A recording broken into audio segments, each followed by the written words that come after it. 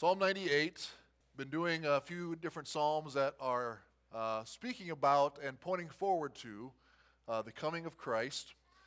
This morning, Psalm 98 is the very psalm that Joy to the World was based off of.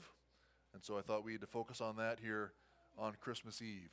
From Psalm 98, one of the psalms, one of the only psalms in the book of Psalms that the title or the description of it is just simply a psalm.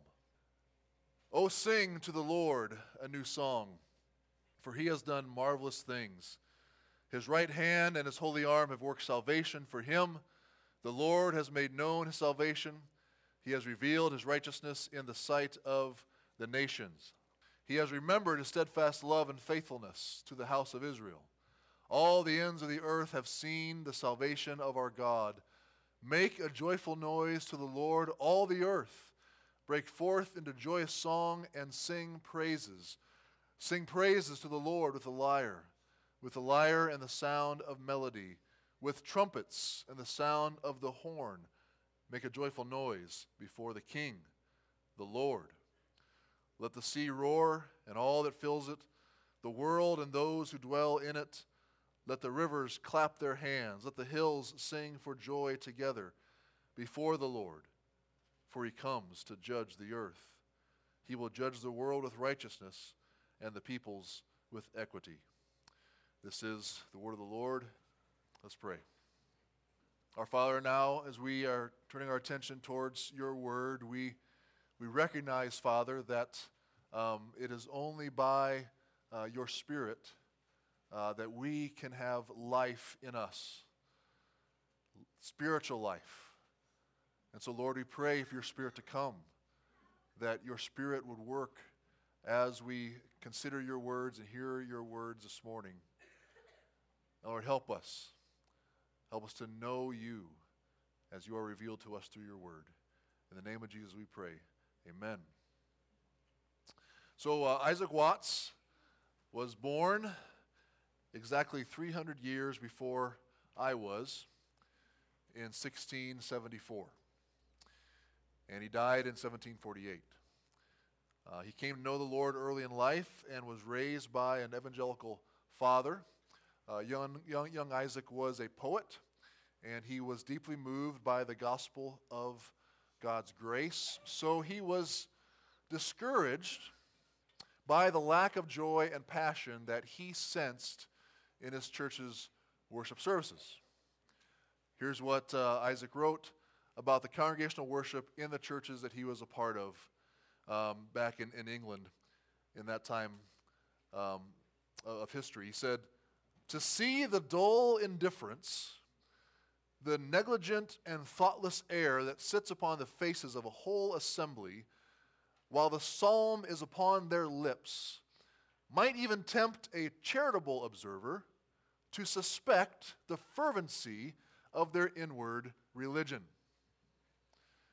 In other words, he was saying even the most kind and gracious persons who may have come into their worship services and watched their church sing would question whether or not they really believe the gospel or love the Lord at all.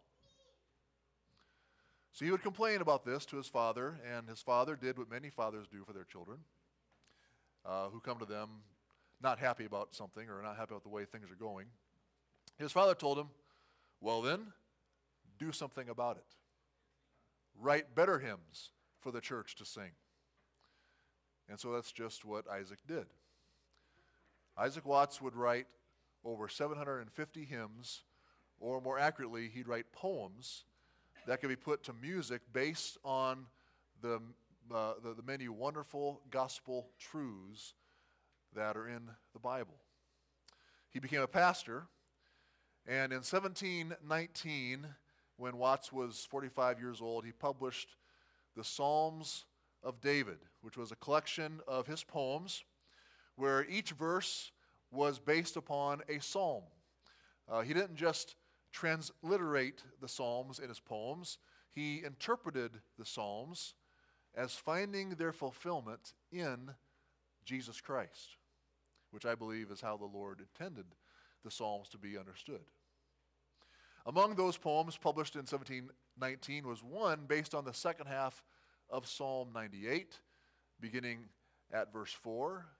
And the first line of the poem that Isaac Watts wrote is, "Joy to the world, the Lord is come, let earth receive her King." So Isaac Watts was not trying to introduce a new Christmas carol when he wrote those words.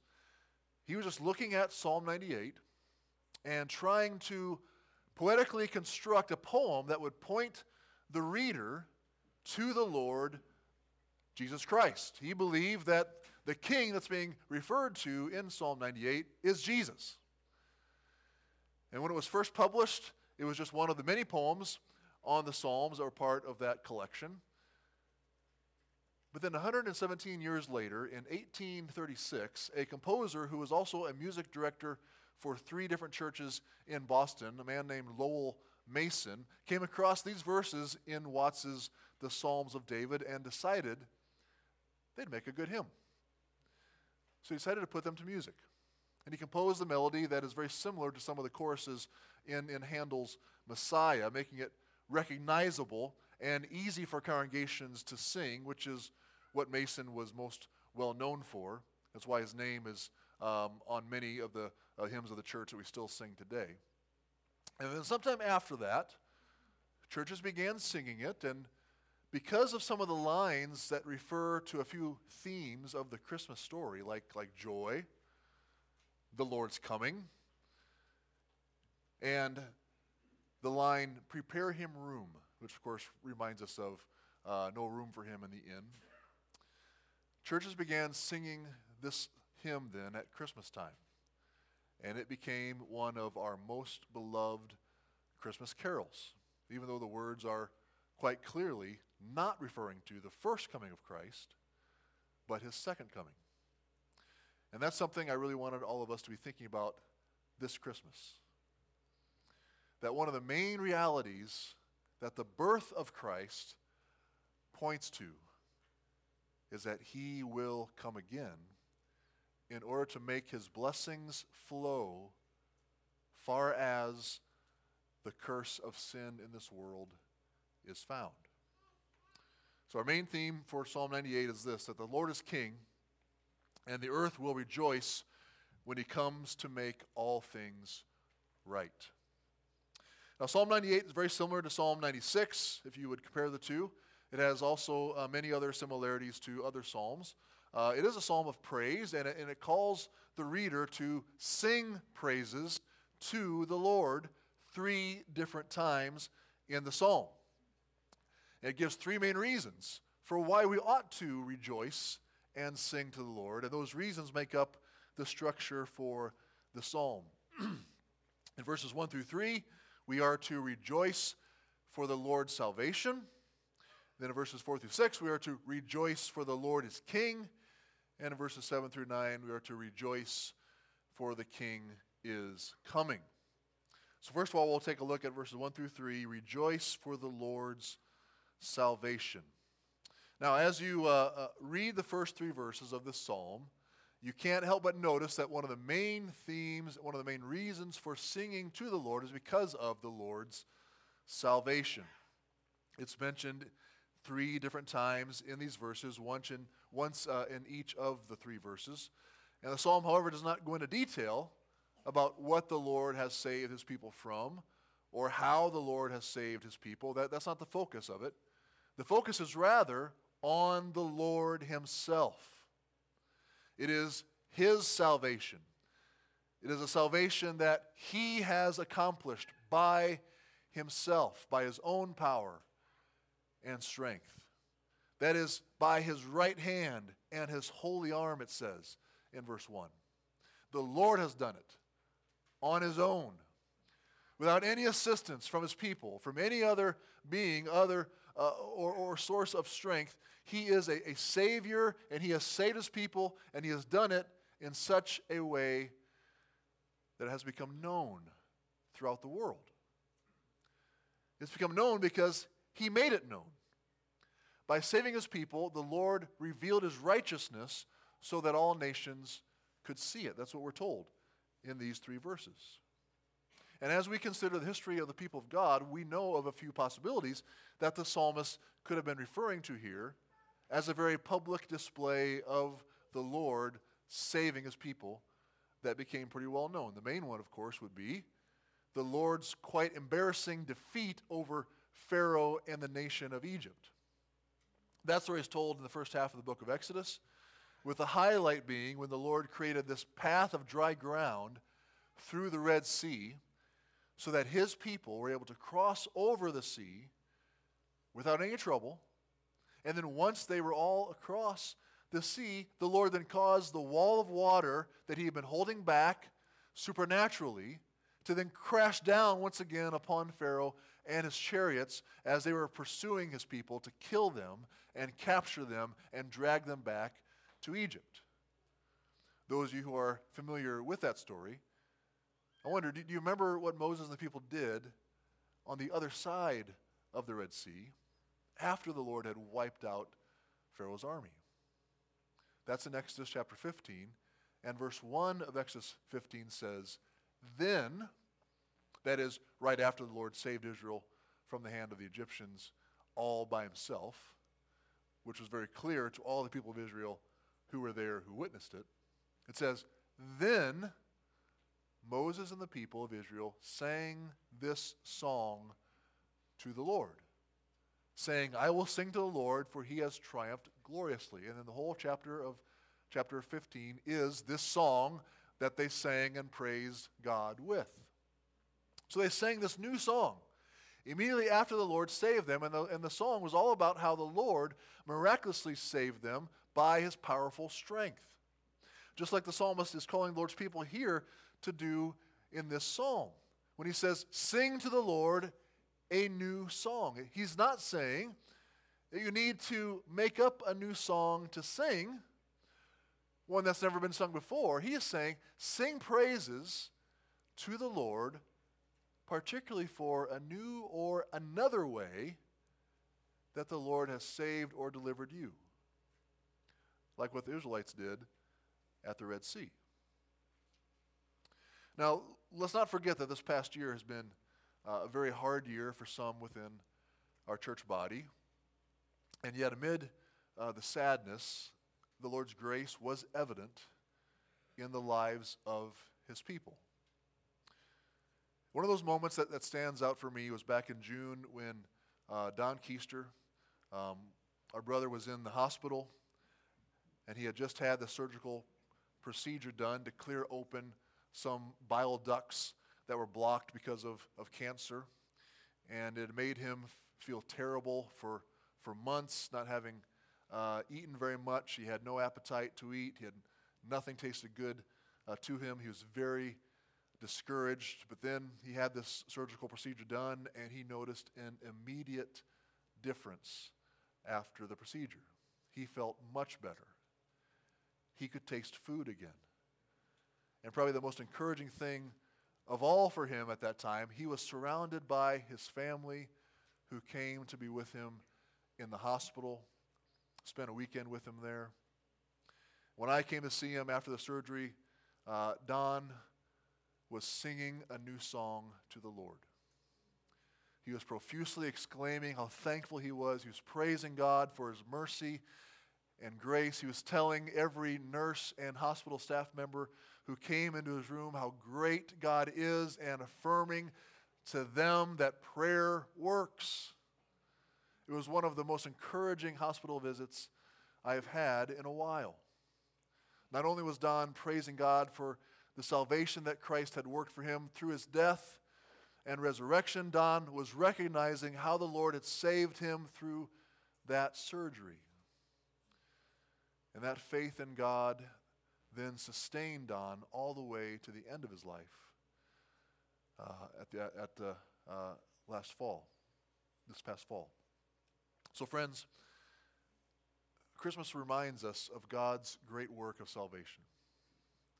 By sending his Son into the world, the Lord was working out the salvation of his people by his right hand and his holy arm and through the Christmas celebrations and the Christmas worship services all throughout the world, the Lord is making his salvation known to all people.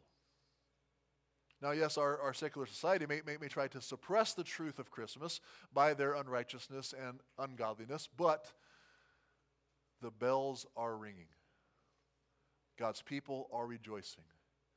We continue to sing to the Lord these songs of praise for his salvation, and more people are being converted each year. And one day, after our Lord returns as he has promised, the earth will be filled with the knowledge of the glory of the Lord as the waters cover the sea. All because Christ has come. Verses 4 through 6 then, we are to rejoice for the Lord is King. Rejoice for the Lord is King. Verse 4, as I said, was the inspiration for the first verse of Watts' famous poem on Psalm 98. I'll read that again. Make a joyful noise to the Lord, all the earth. Break forth into joyous song and sing praises. Sing praises to the Lord with the lyre and the sound of melody, with trumpets and the sound of the horn. Make a joyful noise before the King, the Lord. Now in Watts' version, of course, the first line goes, joy to the world. The Lord has come. Let earth receive her King. That is the reason we are given for why we ought to rejoice in the heart of this psalm. The Lord is King. We have a King, and he is the Lord God, the maker of heaven and earth, the one who has always been, is now, and forever will be. Our maker and our sustainer. He is Yahweh, he is the Lord, and he is the King. And he is coming. He is coming, and he will defeat all of his enemies, and his kingdom shall have no end. He will never be overthrown. He will never be defeated. In early May of this year, for the first time in over 70 years, the United Kingdom crowned a new king. I don't know if you watched the coronation of King Charles back on May 6th. I didn't watch it back then, but I saw a recording of it this past week as I was thinking about this passage. And it was quite the ceremony. After receiving the two different scepters, the presentation of the regalia, as they say, was complete. And then they finally placed this crown upon the head of King Charles. The attendant, making sure that it fit right, making sure that it wouldn't fall off of him in an embarrassing fashion. He set it on there and worked on it for quite a while, and then stepped back in front of King Charles and shouted out, "God save the King!" And then everyone who was in attendance at the cathedral responded by also shouting, "God save the King!" And then immediately after they said that, trumpets began to blare. A lot of trumpets. And the trumpets blasted to announce the coronation of the king, and they went on for a good 3 to 4 minutes. And throughout the history of God's people, whenever Scripture records the coronation of a king, trumpets blast, trumpets blare. Trumpets are always a part of the ceremony announcing the king's coronation. We've been studying the book of Kings in Sunday school, and we saw in 1 Kings chapter 1 that trumpets blared, announcing the coronation of King Solomon over the United Kingdom of Israel just before the death of his father, King David. And then many years later in Israel, when a prophet came to anoint Jehu as king over Israel, they blew the trumpets and announced his unexpected coronation as king of Israel in 2 Kings 9.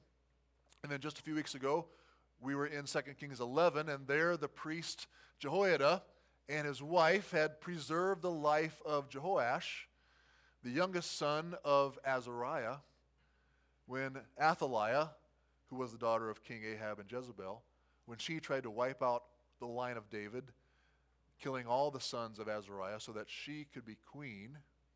Jehoiada the priest waited until Joash was 7 years old, and then he held the coronation to make him king. And Queen Athaliah had no idea what was going on until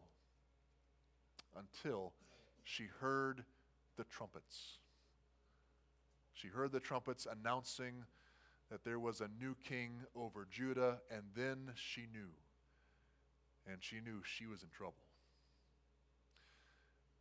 The books of Kings and Chronicles are a pretty sad history of the failures of the kings who ruled over God's people. As the king went, so did the people.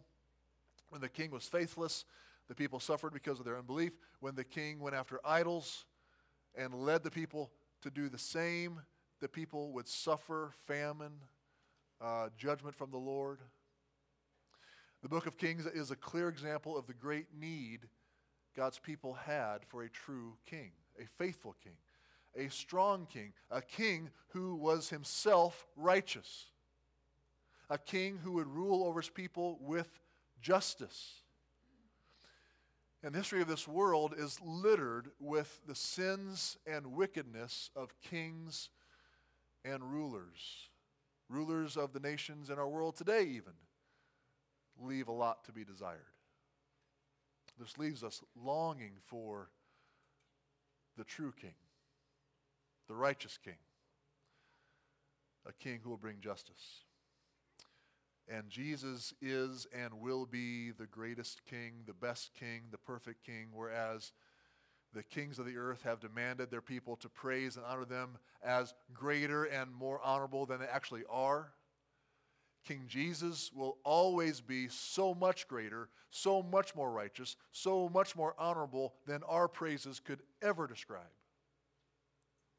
King Jesus will never steal from us or others in order to gain wealth for himself, for everything already belongs to him anyway. And instead, he has and he will continue to give gifts to men, as Ephesians 4:8 tells us. Gifts that none of us deserve.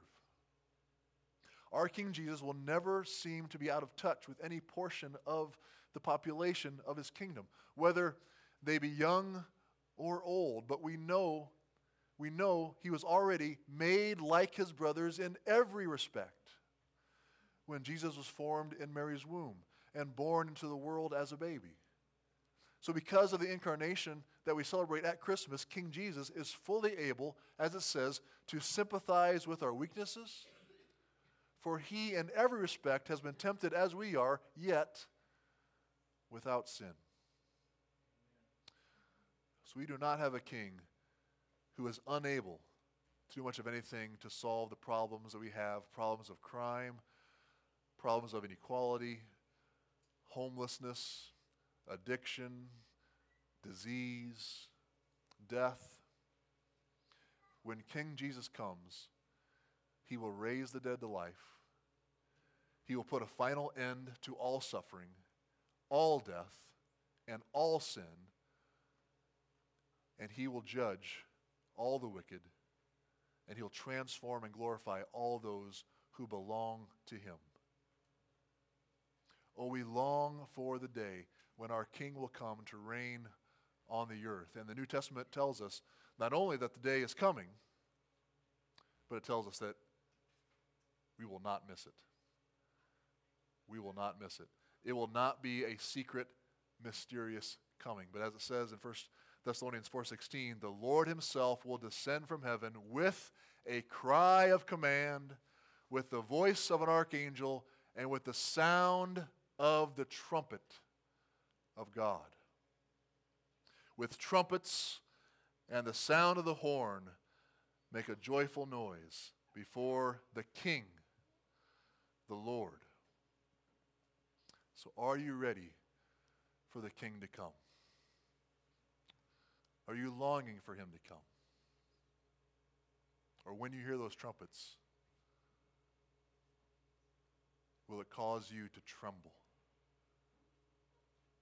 and give you great fear that now you have to face him in judgment?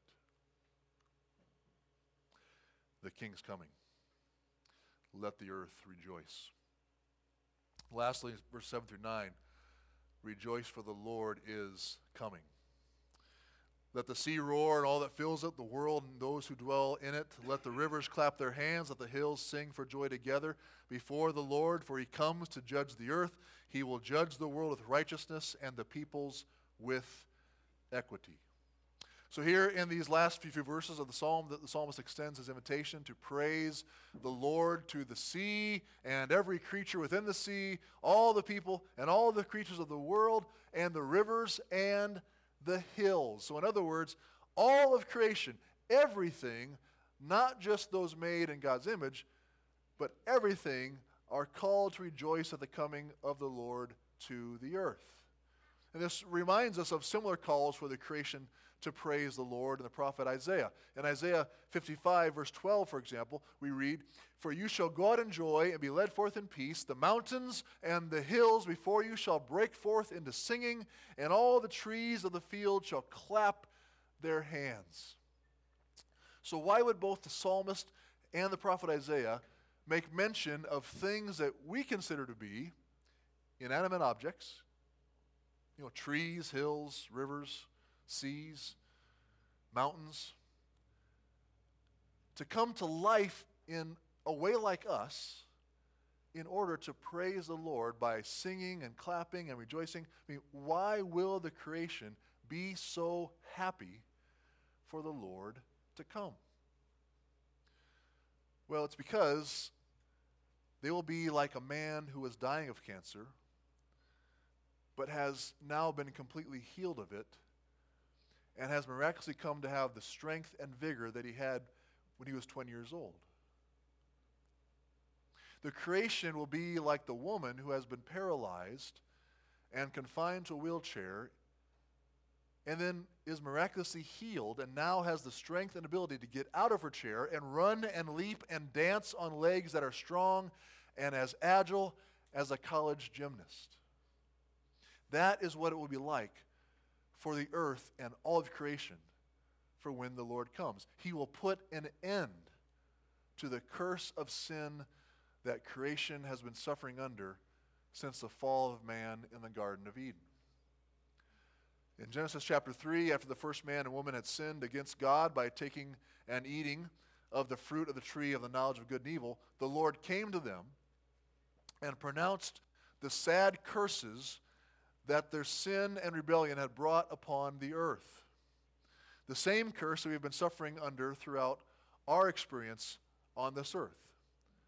So there God said to Adam, "Cursed is the ground," or it could also be translated as earth. "Cursed is the earth because of you. In pain you shall eat of it all the days of your life. Thorns and thistles it shall bring forth for you, and you shall eat the plants of the field. By the sweat of your face you shall eat bread, till you return to the ground, for out of it you were taken, for you are dust, and to dust you shall return." So our sin brought suffering upon creation. It brought hardship. It brought death. We were called to work the ground and keep it, that is, to protect it. But because all of humanity are born in this world as sinners, then creation has suffered under the flawed and often violent reign of humanity upon it. We have brought suffering upon creation through our wars, through our destruction, and through our mismanagement of it. And so that is why we see the Apostle Paul declare in Romans 8:19 through 22, "For the creation waits with eager longing for the revealing of the sons of God. For we know that the whole creation has been groaning together in the pains of childbirth until now." The third verse of Joy to the World has always been the most powerful verse for me. Unfortunately, it's also often the one that gets skipped over in worship services. But verse 3 reveals why the seas, the rivers, the hills, and all creation will roar and clap their hands, rejoicing at the coming of the King of Kings and Lord of Lords. Because as we sing, "No more let sins and sorrows grow, nor thorns infest the ground. Because he comes to make his blessings flow far as the curse is found. Far as the curse is found. He will put an end to the curse of sin on the world. He will fully cleanse the world of sin and sinners and will transform this world. He will remake it, and all of creation will be clean and pure and will finally be able to thrive in a world free of sin and free of the disobedience and wickedness of man. Verse 9 tells us that the coming of the King will also include a judgment of all the world. Look back at verse 9 again. Before the Lord, for he comes to judge the earth, he will judge the world with righteousness and the peoples with equity. Again, for those of you in my Sunday school class on kings, we have also seen that quite often at the coronation of a new king, there would often be a judgment. At the coronation of King Solomon, when his brother Adonijah heard the trumpets blare, and all the people shouted, "Long live King Solomon," well, he began to tremble because he had tried to usurp his father's authority and set himself up as king with the help of Joab and Abiathar the priest. And they had made themselves enemies of Solomon, enemies of the true king. And they would soon be under his judgment. Then in 2 Kings 11, at the coronation of Joash as king of Judah, as I mentioned, the queen mother Athaliah, who had just recently murdered all of his brothers, knew that she was about to be judged and put to death when she heard the sound of the trumpets declaring that Joash was king. And a similar thing will happen at the coming of Christ. He will come to judge the world with righteousness, it says. So imagine Christians in China who have had their pastors imprisoned, who have been pushed around by the Communist Party, who have had to continuously change the location of where they are meeting for their worship gatherings, who have been betrayed by communist agents who have infiltrated their churches, act like they were believers in order to turn them in. Well, they will finally be vindicated. And the Lord will judge those who have done evil to them. Or think of the lower caste believers in India who have had their church leaders beaten and some killed, who have had their children kidnapped and sold into slavery and trafficked out of their country. Well, the King will come to vindicate them and judge all those who have done them harm. Or think of many, many Africans who were kidnapped and locked in cages and shipped over the Atlantic Ocean to serve as slaves in the American South 200 years ago. Many of them became believers and suffered greatly under their masters. They will be raised from their graves to life, and they'll see their King, their Savior, the Lord Jesus, vindicate them and punish those who enslaved and beat and harassed them. Maybe you have been hurt. Maybe you have experienced injustice. Maybe you have suffered from the sins and wickedness of others. If you have placed your trust in Christ, then when he comes, he will vindicate you and restore all that you have lost. He will set things right. He will do as Mary, the mother of Jesus, sang about in Luke chapter 2. She sang, "He has shown strength with his arm. He has scattered the proud in the thoughts of their hearts. He has brought down the mighty from their thrones and exalted those of humble estate. He has filled the hungry with good things, and the rich he has sent away empty. Joy to the world, the Lord is come. Let earth receive her King. Let every heart prepare him room, and heaven and nature sing." This psalm and Watts's song is a fulfillment of what Christ came to do through his life, his death, and his resurrection. As one writer put it, Christmas is not only a time to look back at the grace accomplished in the past, Christmas is also a time to look forward to the grace that was accomplished for our future.